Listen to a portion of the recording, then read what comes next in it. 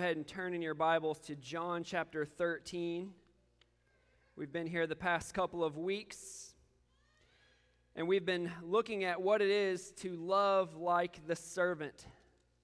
To love like the servant. And it's kind of an ironic, or I don't know what, maybe not ironic, but an interesting name, because I was torn between titling this little series, Love Like the King, but it is, of course, the King who made himself a servant.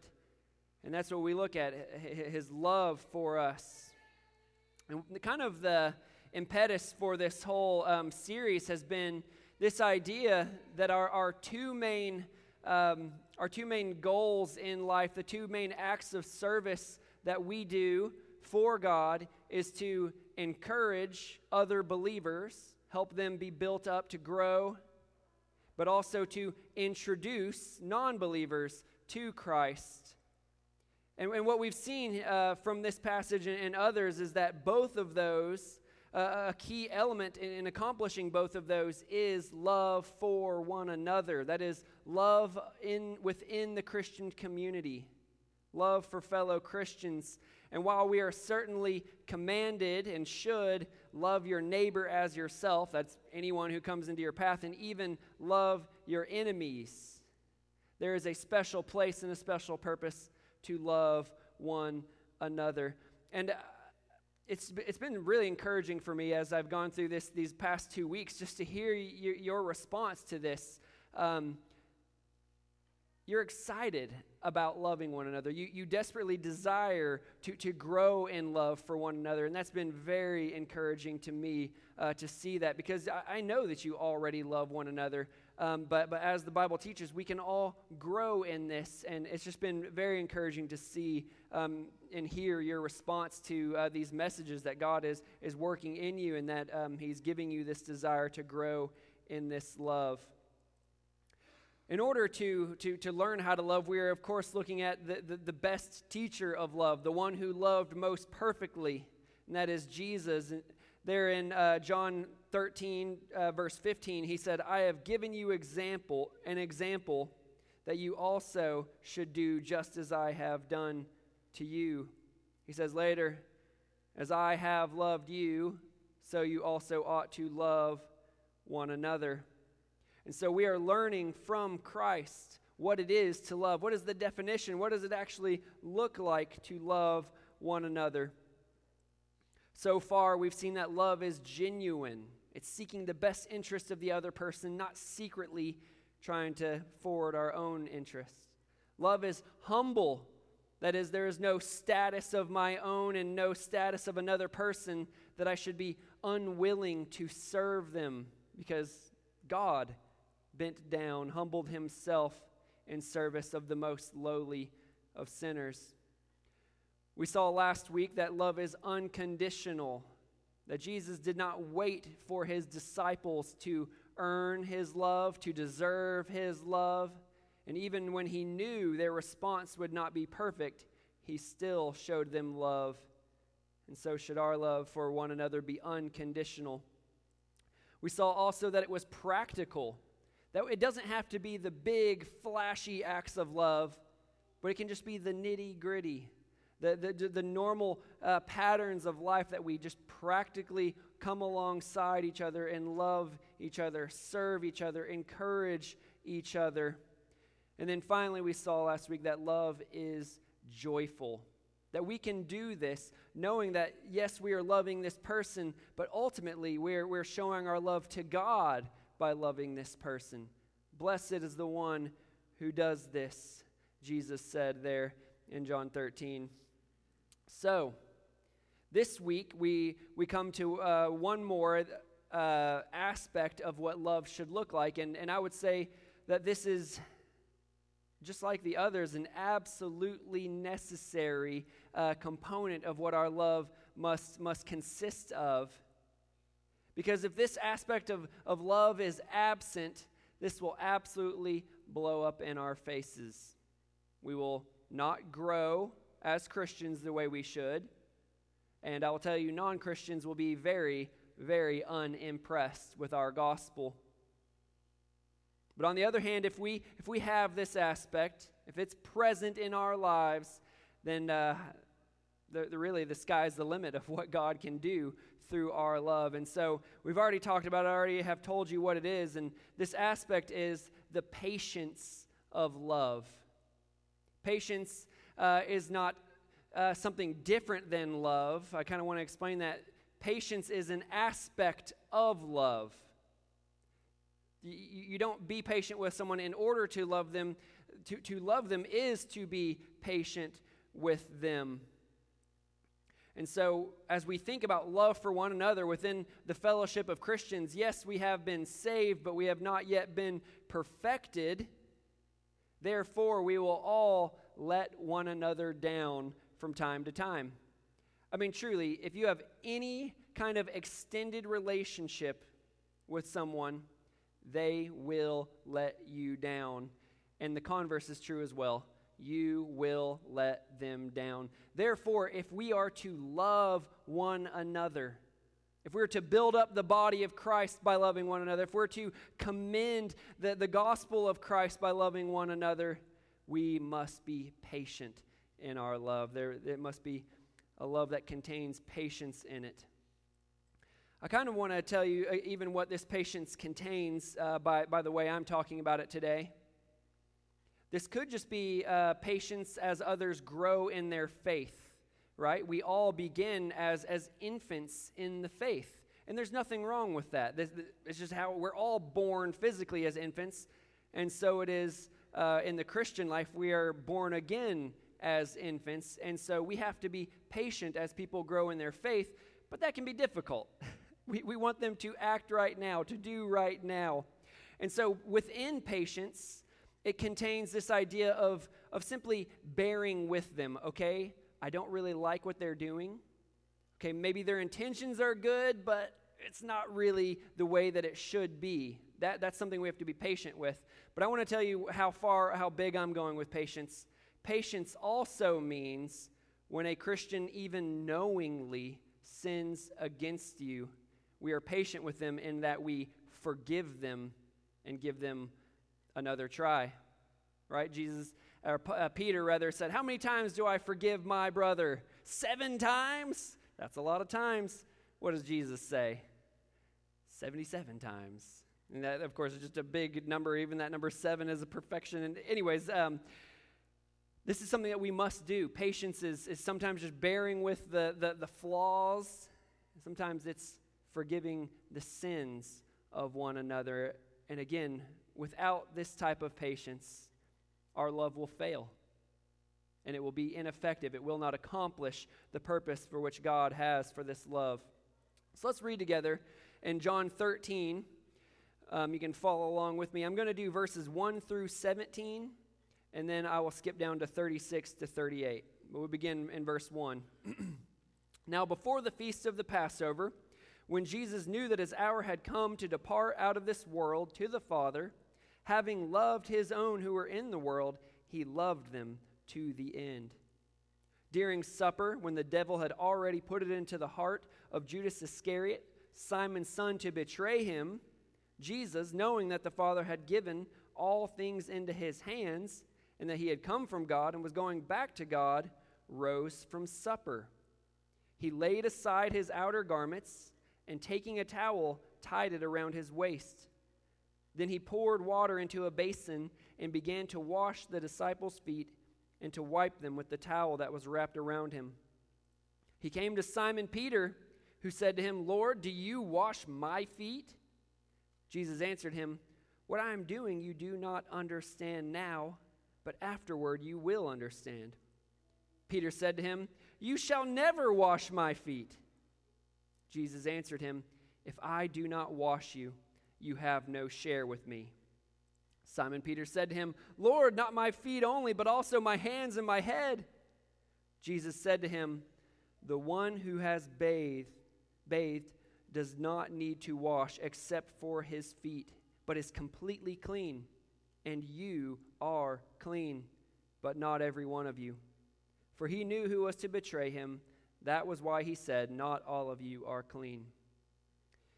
When he had washed their feet and put on his outer garments and resumed his place, he said to them, do you understand what I have done to you? You call me teacher and Lord, and you are right, for so I am.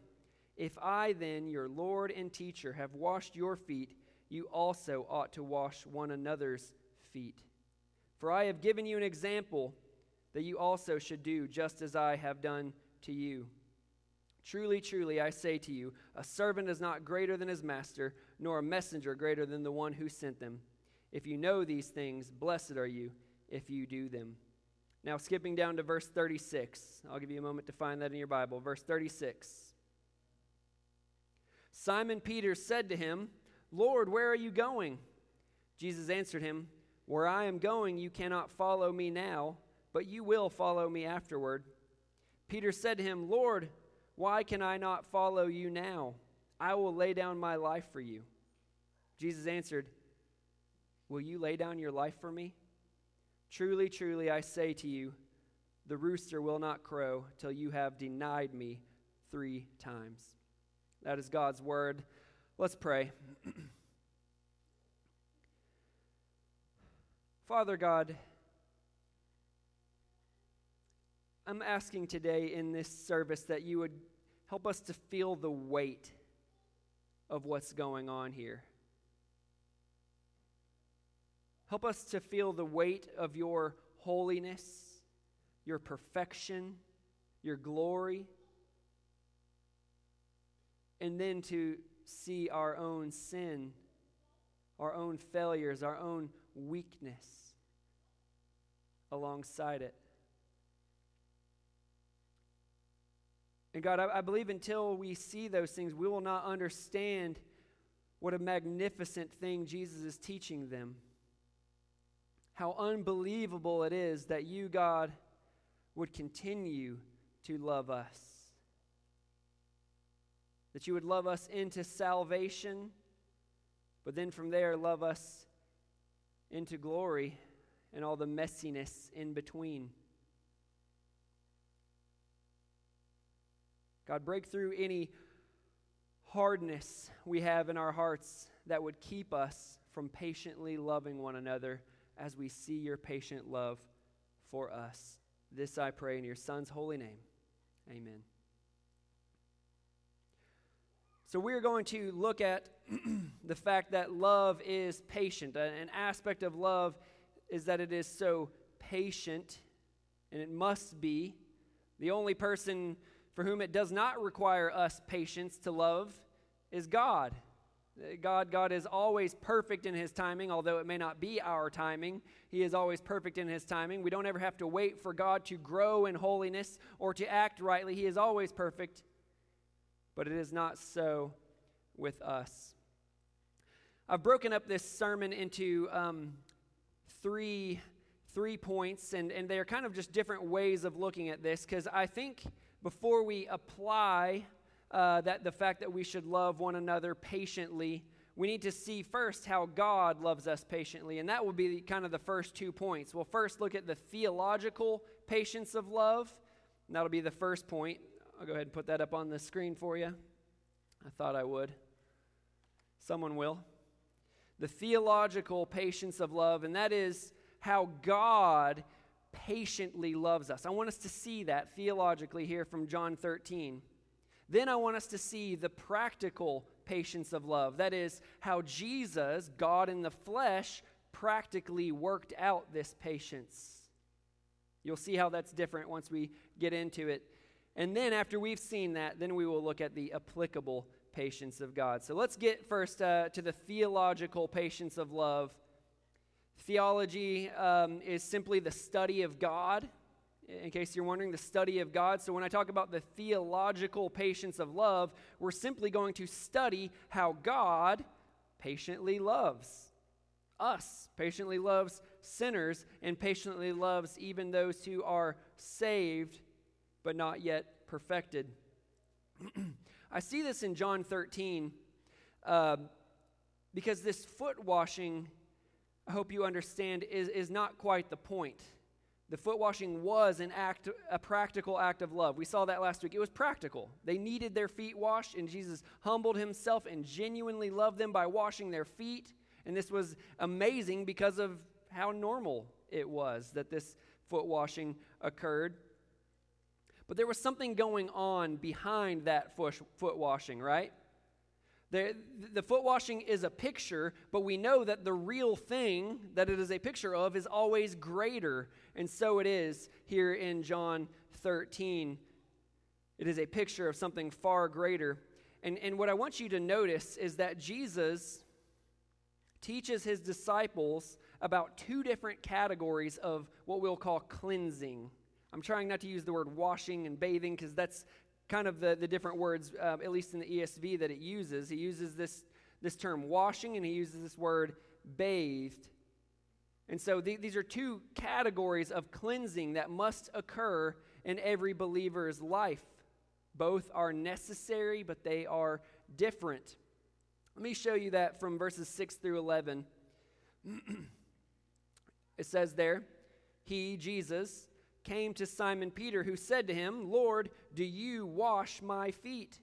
Jesus answered him, what I am doing you do not understand now, but afterward you will understand.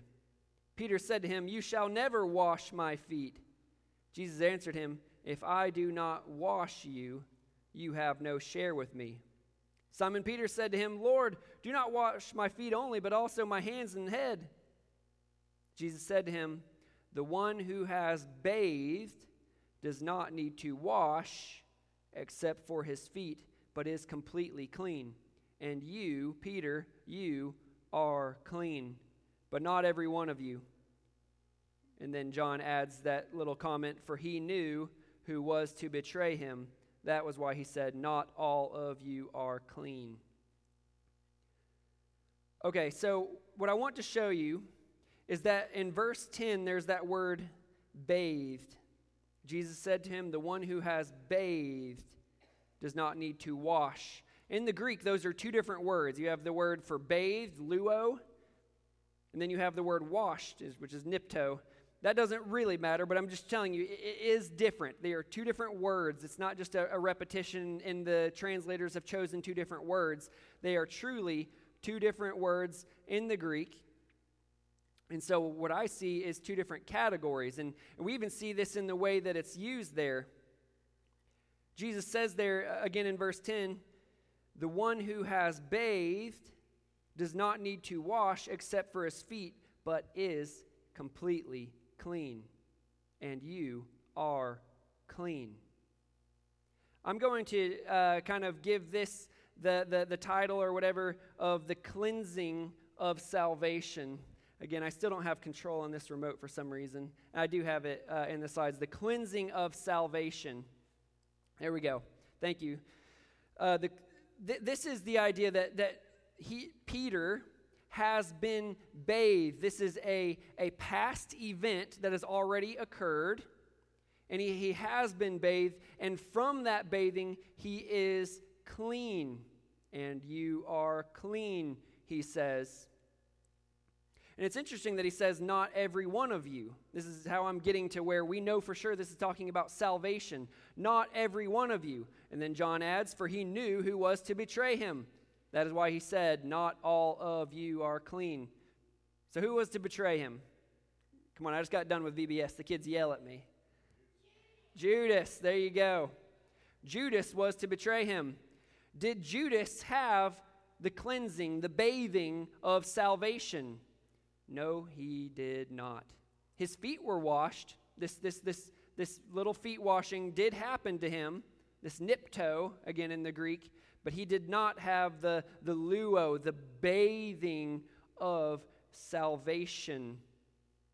Peter and the other apostles, the other disciples, did have that. So let me tell you, as we think about this symbolism of bathing, which, by the way, if there are any grammar nerds out there, hear this. Luo there for bathed, the one who has bathed does not need to wash except for feet, but is already clean. That word bathed is perfective. It is perfect tense. Leluomai is actually what it is in the Greek. What perfect tense means is this, okay? It is a one-time event. You have been bathed, but the perfect part means it's not just past tense. It is a past thing that happened, but it has a present, abiding, everlasting effect. Okay, another example of this that is probably the most important one in the Bible is Jesus on the cross when he says, "It is finished." That's not just that it was done, but then I'll have to do it again later. No, Jesus died on the cross once and for all time. We're talking about 20 billion years from now. There will be no need for Jesus to die on that cross again or to wash sins again because he already did it. In the same way, friends, when you have been bathed, leluomai, this perfect tense, it is done. You are completely clean, Jesus says there at the end of, or middle of verse 10. This is beautiful, okay? This is, if you are saved, if you are going to spend eternity with God in heaven, the only way that that is possible is that you have been bathed by the blood of Christ. There is no other way. There is no other sacrifice for sins that truly washes us as white as snow. I love the way the old hymn puts it. I had this going through my head the whole time I was writing my sermon. This is from Are You Washed in the Blood? It says, "Are you washed in the blood, in the soul-cleansing blood of the Lamb? Are your garments spotless? Are they white as snow? Are you washed in the blood of the Lamb?" This is a washing that Judas lacked. Friends, please hear me. This can be great news or terrible news. Judas walked, served alongside, did life with Jesus and disciples, and yet was not bathed. He did not repent of his sin and truly cling to Christ for his salvation and his life. But Peter and the others had trusted in him, and they were completely clean. That is, their sins were put as far away from the presence of God as the east is from the west, and so it is with you. If you have trusted in Christ, you are washed in the blood of the Lamb. You are completely clean. But then we notice here, Jesus says, let's see what verse is that. The end of verse 8. Jesus answered him, "If I do not wash you," nipto, this is not luo, "if I do not wash you, you have no share with me." So there is another type of cleansing that is necessary for the believer, but that isn't the same as this cleansing of salvation, this bathing. So what is this talking about? What he says there, "If I do not wash you, you have no share with me." Then he says further in verse 10, Jesus said to him, "The one who has bathed does not need to wash except his feet." So there is another washing, another cleansing that must continually occur. This is what I'm calling, and I have up there, the cleansing of sanctification. That is, we have been washed, cleansed, new garments put on, perfectly spotless white garments in the eyes of the Father, but we are still walking in this world. We are not yet perfected, and what happens is we step in the mud. We get the muck and mire of this world, of temptation, of sin on our feet, as it were. This is figuratively speaking. We are cleansed, but then our feet get dirty. And this is a cleansing, a washing that we must continually come back to Jesus for over and over again.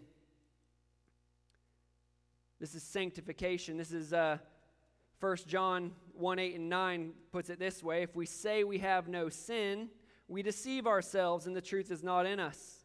If we confess our sins, he is faithful and just to forgive our sins and to cleanse us from all unrighteousness." This is the idea that we come to Jesus and say, "I got dirty again. I got my feet dirty. I'm still clean. I'm still saved, but I got my feet dirty. I need to confess that sin to you. I was harsh with my wife. I lied lied to my boss. I cheated on this test. I lusted. I was greedy. I was proud.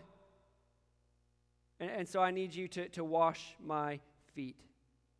And he is as 1 John says, he is faithful and just to forgive us our sins and to cleanse us from all unrighteousness. And so I think we need to let this settle in, though, for a moment. The God of the universe who created us is worthy of all glory and all honor, that he is all satisfying, he is most valuable. We all rebelled against him. Each and every one of us have turned to our own way, but he has laid upon him the iniquity of us all. And that is this salvation. We see what Jesus has done, and we trust in him. We are bathed in that moment. And what happens in that bathing, by the way, is this regeneration. We get a new heart, a new mind, that is new desires, new values. We become children of God, fellow heirs of the kingdom with Christ. All the benefits of being children of God, every spiritual blessing in the heavenly places, ours in that moment, able to worship the all-satisfying God of the universe. This is unbelievable because of this bathing. But what do?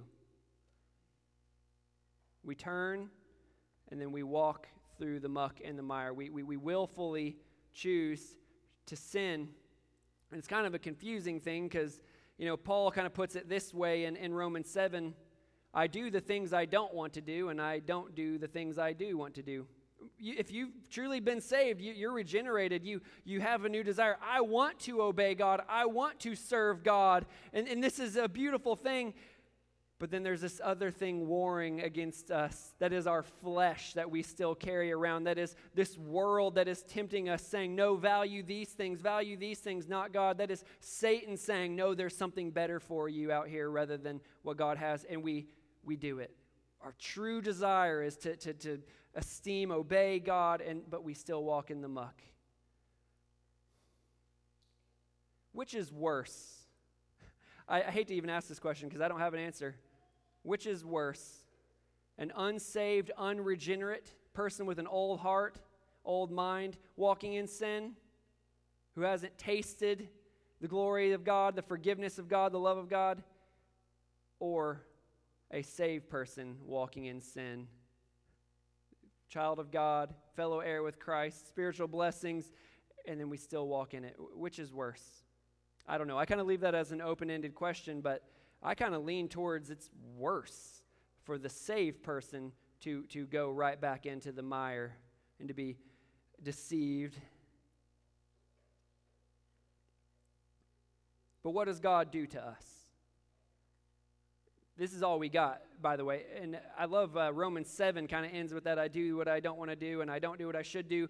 Romans 8:1, if you guys know Romans 8:1, there is therefore now no condemnation for those who are in Christ Jesus. There's this ray of hope that God still does not condemn us, even though we are saved, redeemed, the most high, great thing that could ever happen to us, and then we turn and walk in sin. He still does not cast us off. We just sang that song, He Will Hold Me Fast. It said, my heart is often cold. I could not hold myself. That's exactly what the Bible teaches. We are so prone to wonder, and it is God who has to continually reel us back in. I wish I could say that when God changed my heart, that I immediately became sinless and obedient and perfectly loving and everything else, but that is not the case, and that's not the case for anyone. But what we see here in this picture is that Christ, this is just we got a picture of this with sin in the background now. Christ takes off his robe, ties a towel around his waist, pours water into a basin, and washes our dirty feet again, even though we've been bathed. This is unbelievable patience of God. It does not fail. It does not give up. This is unbelievable. And this is the theological patience of God. This is how God treats Christians. Now, I think that the human mind kind of works in multiple ways. I think we learn through facts, but I think we also learn through experiences and pictures and stories and, more experiential things like that. And that's exactly what we have in Jesus. Not only the theological, ethereal, patience of God's love, but we see the practical patience of God's love here in John 13. So this is number 2, the practical patience of love. Remember that Jesus really is a historical person. About 2,000 years ago, incarnate, little town called Bethlehem, but that he really is the image of the invisible God. That's Colossians 1:15. That he really is the radiance of the glory of God in the exact imprint of his nature. That's Hebrews 1:3. Jesus said in John 12:45, "Whoever sees me sees him who sent me." And if that's too confusing, he said in John 14:9, "Whoever has seen me has seen the Father." So what Jesus is saying is, the way that I treat you, my character, my attributes, if you've seen me, you've seen all the Godhead. This is how God is. And so it comes to the patient love of God. When Jesus treats his disciples this way, you can know that this is the way the whole Godhead treats every one of his disciples. And so we have this story, this picture of how Jesus is so patient with his disciples. I have a few examples here. First, Jesus was patient with the immaturity of his disciples.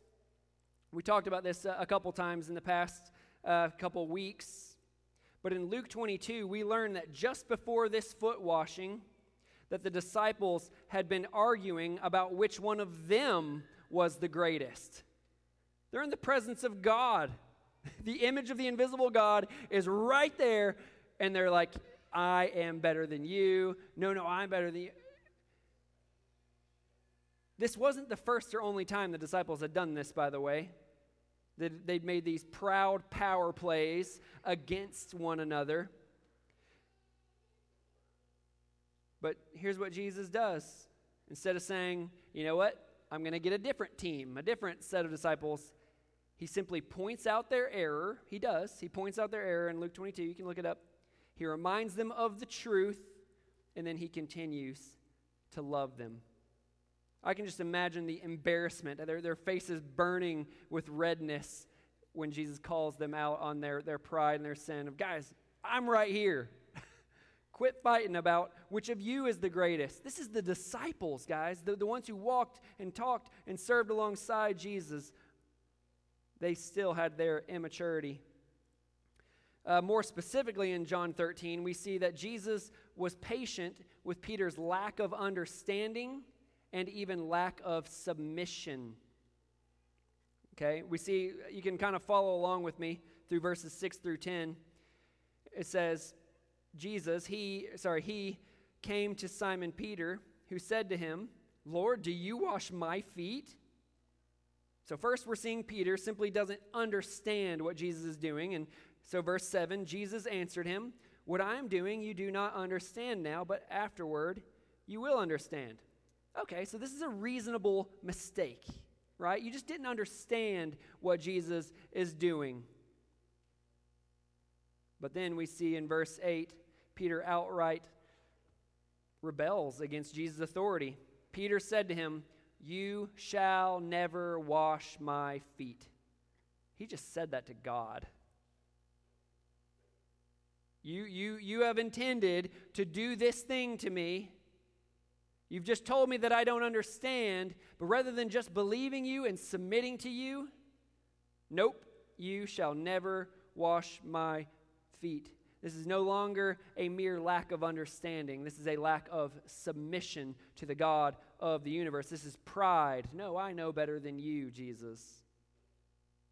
So how does Jesus respond to this? Rather than throwing down his towel and saying, you know what, Peter? You've tried me for the last time. You know what, Peter? You're right. You're not worthy of me washing your feet. You know what, Peter? Judas is about to go do something really stupid. Why don't you go help him? Instead of that, this is what Jesus says, middle of verse 8. Jesus answered him, "If I do not wash you, you have no share with me." So Simon's kind of freaked out by that. Simon Peter said to him, "Lord, not my feet only, but also my hands and my head." Listen to what Jesus says. Jesus said to him, the one who didn't understand and the one who is now not submitting to him, "The one who has bathed does not need to wash except for his feet, but is completely clean. And you, Peter, are clean." I mean, let that settle in for just a moment. Peter doesn't understand. Not surprising from Scripture that Peter didn't understand what's going on. I don't think any of them did, obviously, but he's the only one who made a thing of it. And then even when Jesus just says, I got to do this, "You shall never wash my feet," he makes it plain. Look, you really need this. You don't need your whole body washed again. That's already done, right? Leluomai, it's done. You're clean. But you need this foot washing, this cleansing of sanctification. And I love how Jesus ends that. It's kind of the middle of the sentence. "And you are clean." Because Jesus just said, if I don't wash you, you have no share with me. And that clearly enticed fear and anxiety into Peter's heart. Where can we turn, Peter had said earlier. Where do we turn if we don't go with you? And he's saying, you'll have no share with me if I don't do this. But Jesus just says here, you are clean. You're with me. You're mine. He is being so incredibly patient with Peter. I hate to keep bashing on Peter, but we got to keep doing it. The third thing I see is Jesus was patient with Peter's lack of faith and confidence. You can go down to verse 36. Simon Peter said to him, "Lord, where are you going?" Jesus answered him, "Where I'm going you cannot follow me now, but you will follow afterward." Peter said to him, "Lord, why can I not follow you now? I will lay down my life for you." Jesus answered, "Will you lay down your life for me?" I can just feel the grief in that. Will you? Will you lay down your life for me? "Truly, truly, I say to you, the rooster will not crow till you have denied me 3 times. So Peter, the man who has watched Jesus heal the sick, make the blind to see, the lame to walk, cast out demons, calm the storm, is going to deny Jesus when the going gets tough. So again, how could have Jesus responded? "Look, I don't need any fair weather friends, Peter. Why don't you just go back to catching fish?" Look at what Jesus said there, though. Look again at verse 36. You could miss it.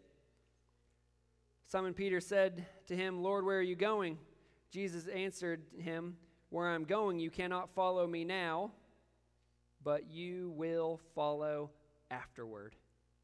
So Jesus is not looking at this momentary failure that's going to happen that very night. He's looking past that to the person Peter will become. In fact, the person that Jesus is making Peter into. And by the way, if you go to John 14, if you want to turn the page or whatever, right there, John 14, look at the next thing John records him as saying. Right after saying, "You're going to deny me 3 times tonight," he says, "Let not your hearts be troubled. Believe in God. Believe also in me. In my Father's house there are many rooms. If it were not so, would I have told you that I go to prepare a place for you? And if I go and prepare a place for you, I will come again and will take you to myself, that where I am, you may be also." I see Jesus putting the salve of his truth and of his salvation on Peter. You're going to deny me, but you're going to be with me. That where I am, you may be also. Again, you could look at the parallel in Luke 22. This is a parallel passage. It will end with Jesus saying, you'll deny me. So you'll see that here in a moment. So this is just before he says, "You're going to deny me." Luke 22, this is 31 to 34. "Simon, Simon," Jesus says, "Simon, Simon, behold, Satan demanded to have you, that he might sift you like wheat. That is, that you would fall away, that you would no longer be saved, that you would not spend eternity with him. But, Jesus says, I have prayed for you that your faith may not fail. And when you have turned again, strengthen your brothers. Peter said to him, Lord, I am ready to go with you to prison and to death. Jesus said, I tell you, Peter, the rooster will not crow this day until you deny 3 times that you know me. I mean, there's just a couple things there. Jesus, knowing that Peter is going to sin against him by denying him, says, I've prayed to the Father that he would hold you, to use the words from that song, that he would hold you fast. Your faith would fail, Peter, but God, the Father, is going to hold you because I have prayed for that to happen. And then he says this, and when, not if, when you have turned again, that is when you've come back to me, strengthen your brothers. This is actually Jesus appointing him to a task, and we'll see later, feed my sheep, I can't go into that. But Jesus not only is patient with him, not only forgives him, but he appoints him, he puts him higher in rank, and Peter will become the leader of the Jerusalem church. This guy who, I mean, it's hard. Again, I feel bad talking about Peter these ways because it's so embarrassing. This is the man who will write these 2 books of the Bible, 1st and 2nd Peter, and who will be the leader of the Jerusalem church. Does that give hope to any of you? It does me. Because I'll tell you, I have failed Jesus so many times. And I have been at the bottom thinking, God could no longer use me. I'd be amazed if God will ever even love me again. But we see from this practical example, this is the way God treats disciples, treats his children. The love never stops, right? That was verse 1. He loved them to the end. That is the uttermost. He speaks so tenderly. I mean, that's what breaks my heart, as he speaks so tenderly, so kindly, so hope-giving to Peter, even though he's failing in such big ways. So I am thankful for the patient love of God, aren't you? Is anyone thankful that God is patient with them today? Until we get there, this next point doesn't even matter. But let's turn to it. Number 3, the applicable patience of love. I don't know why I bother clicking this thing.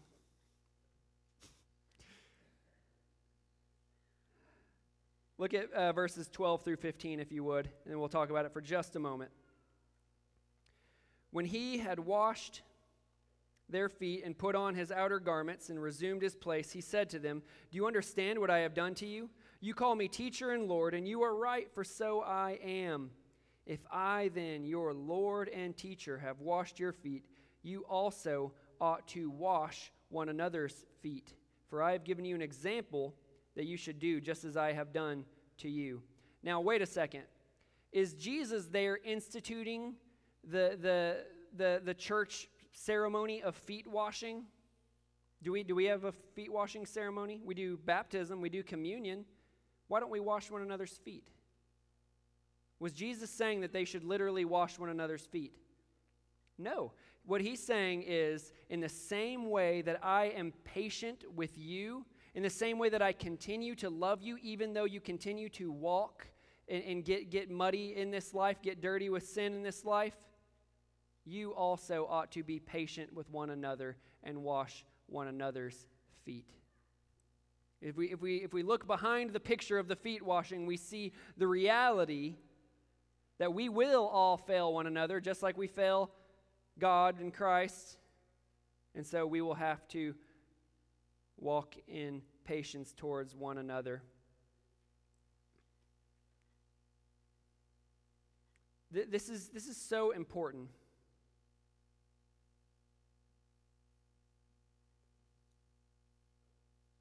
The God of the universe, perfect in holiness, perfectly righteous, perfectly just, never has made a single mistake, never has sinned, never has lied once ever in eternity past, nor ever will in eternity future, that God is continually patient with you. He shows his love first by sending his Son in our sins. It's Romans 5:8. But he continues to show that love, that he continues to forgive us our sins and cleanse us of all unrighteousness. And remember, don't think of the sins you commit against God as those times that you raise your fist at God. No, you won't tell me. No, every single sin you commit is ultimately against God. That is, every time you're unkind to your spouse, every time you lie, cheat, greed, lust, it doesn't matter. All of it is a sin against God, and yet he forgives us. Listen to Colossians 3:12 through 14. Put on then, as God's chosen ones, holy and beloved, compassionate hearts, kindness, humility, meekness, and patience, bearing with one another, and if one has a complaint against another, forgiving each other, as the Lord has forgiven you, so you also must forgive. This is beautiful. This is saying that the power that we have to bear with, to be patient with, to forgive one another, comes from the fact that God has been bearing with us and will continue to bear with us and has forgiven us so much. Let's think about this logically, and then we'll close. If God, the perfect, holy, just, righteous God, says, you're continually sinning against me, but I'm going to continually be patient with you, I'm going to continually forgive you and help you turn the right way, that is in God's courtroom what he has deemed just. What does it say about us if we say, nope, I'm not going to be patient, I'm not going to forgive? Ultimately, what that's saying is the way that they have sinned against me or hurt me in some way is more important than the way they have sinned against God. Because God was able to forgive this. God is able to be patient and continue in love. But I'm actually more valuable, so I can't let it go. I'm more valuable than God. And though in God's court, he has deemed it just and right to continue forgiving and being patient, in my court, which is higher, I don't deem that good. Do you see that? It is absolute pride and folly to say, I am more important than God and my court is higher than God. Therefore, I will not be patient in my love and I will not forgive others when they have sinned against me. But so it is the most valuable. I mean, seriously, we are not even a drop in the bucket compared to the weight of God's glory. And so it should actually be easy. I know practically it's hard in the moment, but it should be at least mentally easy for us to choose to forbear, to forgive, to be patient, because God has forgiven us so much. Not a day goes by that I don't need the foot washing of Jesus. So if we are going to love one another as Christ has loved us, we got to wash one another's feet. It's dirty work, but we got to be patient with one another. We got to bear with one another as they grow and even forgive when they sin against us. And if we do that, we will be built up in love. Speaking the truth in love, Ephesians 4 says, the body builds itself up in love. By this they will know you are my disciples if you have love for one another. If we show this love to one another, it can be a big thing. It can be a big thing, a world-changing thing for God's glory, the good of others, and our deep joy. Let's bow in prayer. Father God, these are truths too great for words, that you would save us, not because we are so lovely, but to forgive our unloveliness and put the loveliness of Christ on us as a robe. What a wondrous truth. But you don't stop there, Lord. You do not require perfection, though that must be our pursuit, though we must continually come back to be cleansed of unrighteousness. You don't cast us off, Lord, in our immaturity, in our failures, and even in our wanderings and sins. Lord, thank you. I wouldn't be a Christian today. I would have no hope of heaven if it weren't for your patient love. And so, God, knowing that, help us to love one another, to say the God of the universe, perfect, holy, glorious, is the most valuable, is able to continue forgiving and being patient, so I can too. Let us be freed by seeing your patient love, Lord. God, you've got to do this in our lives. God, if there are old grudges in this room, remove those today, Lord. Give soft hearts, humble hearts that are willing to apologize, that are willing to forgive, that are willing to just actively show love and honor to those who have hurt us. God, would you do that miracle for the building up of your body and for those who don't know you to see the truth of the gospel operative in our lives? This I pray in Jesus' name. Amen. Please use this time to respond.